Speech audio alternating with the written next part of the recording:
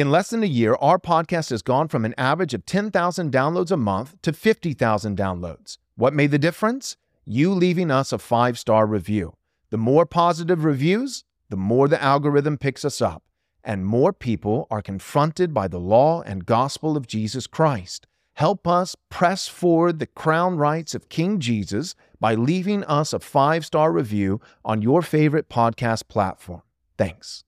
So what do I mean by invoking the justice of God? What I mean is this: it is unjust of God, who is thrice holy, to exact double penalties for the same infraction.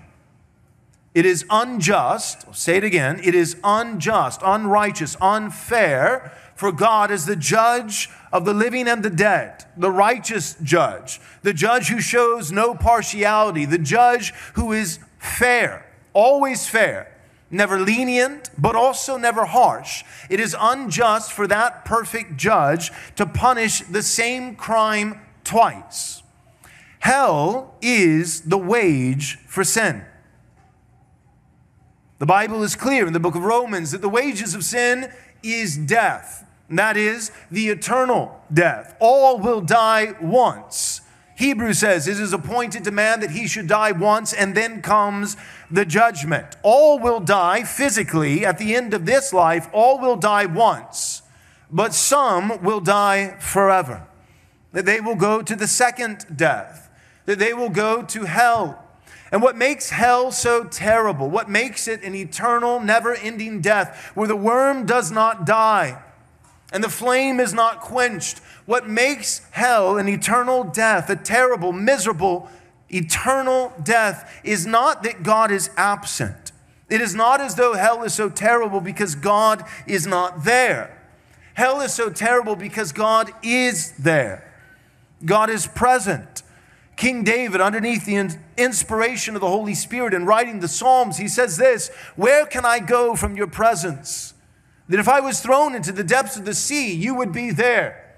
And we saw that with Jonah, that God is with him, even in the belly of the fish. And David goes further and says that if I was even not just in the depths of the sea, but thrown into the belly of Sheol, that is death, the grave, you would be there. God is omnipresent. Now we know this from Scripture, but this is also simply logic. God is infinite. His infinite nature is expressed in multiple different facets. He is omnipotent. That means he has infinite knowledge. There is nothing that God does not know. He is omnipotent.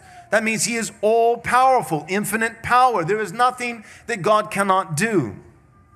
He is omnibenevolent. That is infinite love, all-loving. There is no lack of love in God's part. But he is also omnipresent. There is no place where God is not present, including the depths of hell. What makes hell so terrible is not that God is good and yet God is not there. What makes hell so terrible is that God is just and he is there. God is present in hell, in his justice, his righteous, white-hot wrath, pouring out his just vengeance on his enemies forever and ever. Amen. Ephesians chapter 1 says that God does all with the elect, with those that he has chosen according to his foreknowledge before the foundations of the world were even laid. Those that he chose by grace to save, that God does all things for those who are called according to his purposes, those who love him, those who he has saved by grace alone, through faith alone, in Christ alone. He is doing all things for them to the praise of his glorious grace. So as it pertains to the elect, those who are to inherit salvation, those who will spend eternity in heaven with Christ, for those, God is doing all things for their good, but also for his glory. More particularly to the praise of his glorious grace.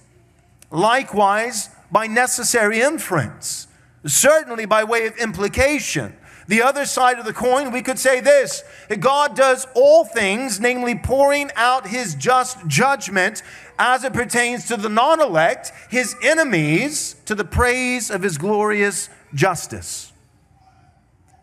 God does all things for his elect to the praise of his glorious grace, and he does all things, including just judgment for the non-elect, to the praise of his glorious justice. So that no one can indict God. No one can fault him.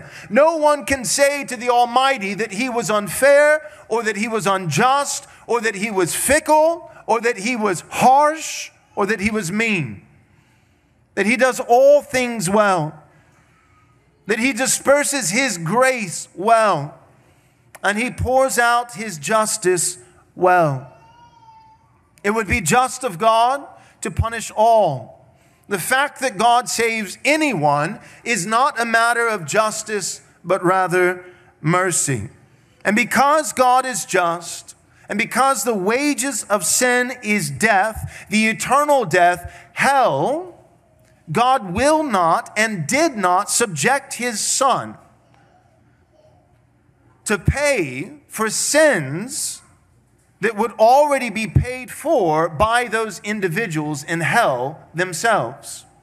The wages of sin is death. That is the eternal death, which is hell. Some people will pay for their sins themselves by spending eternity in hell under God's just judgment.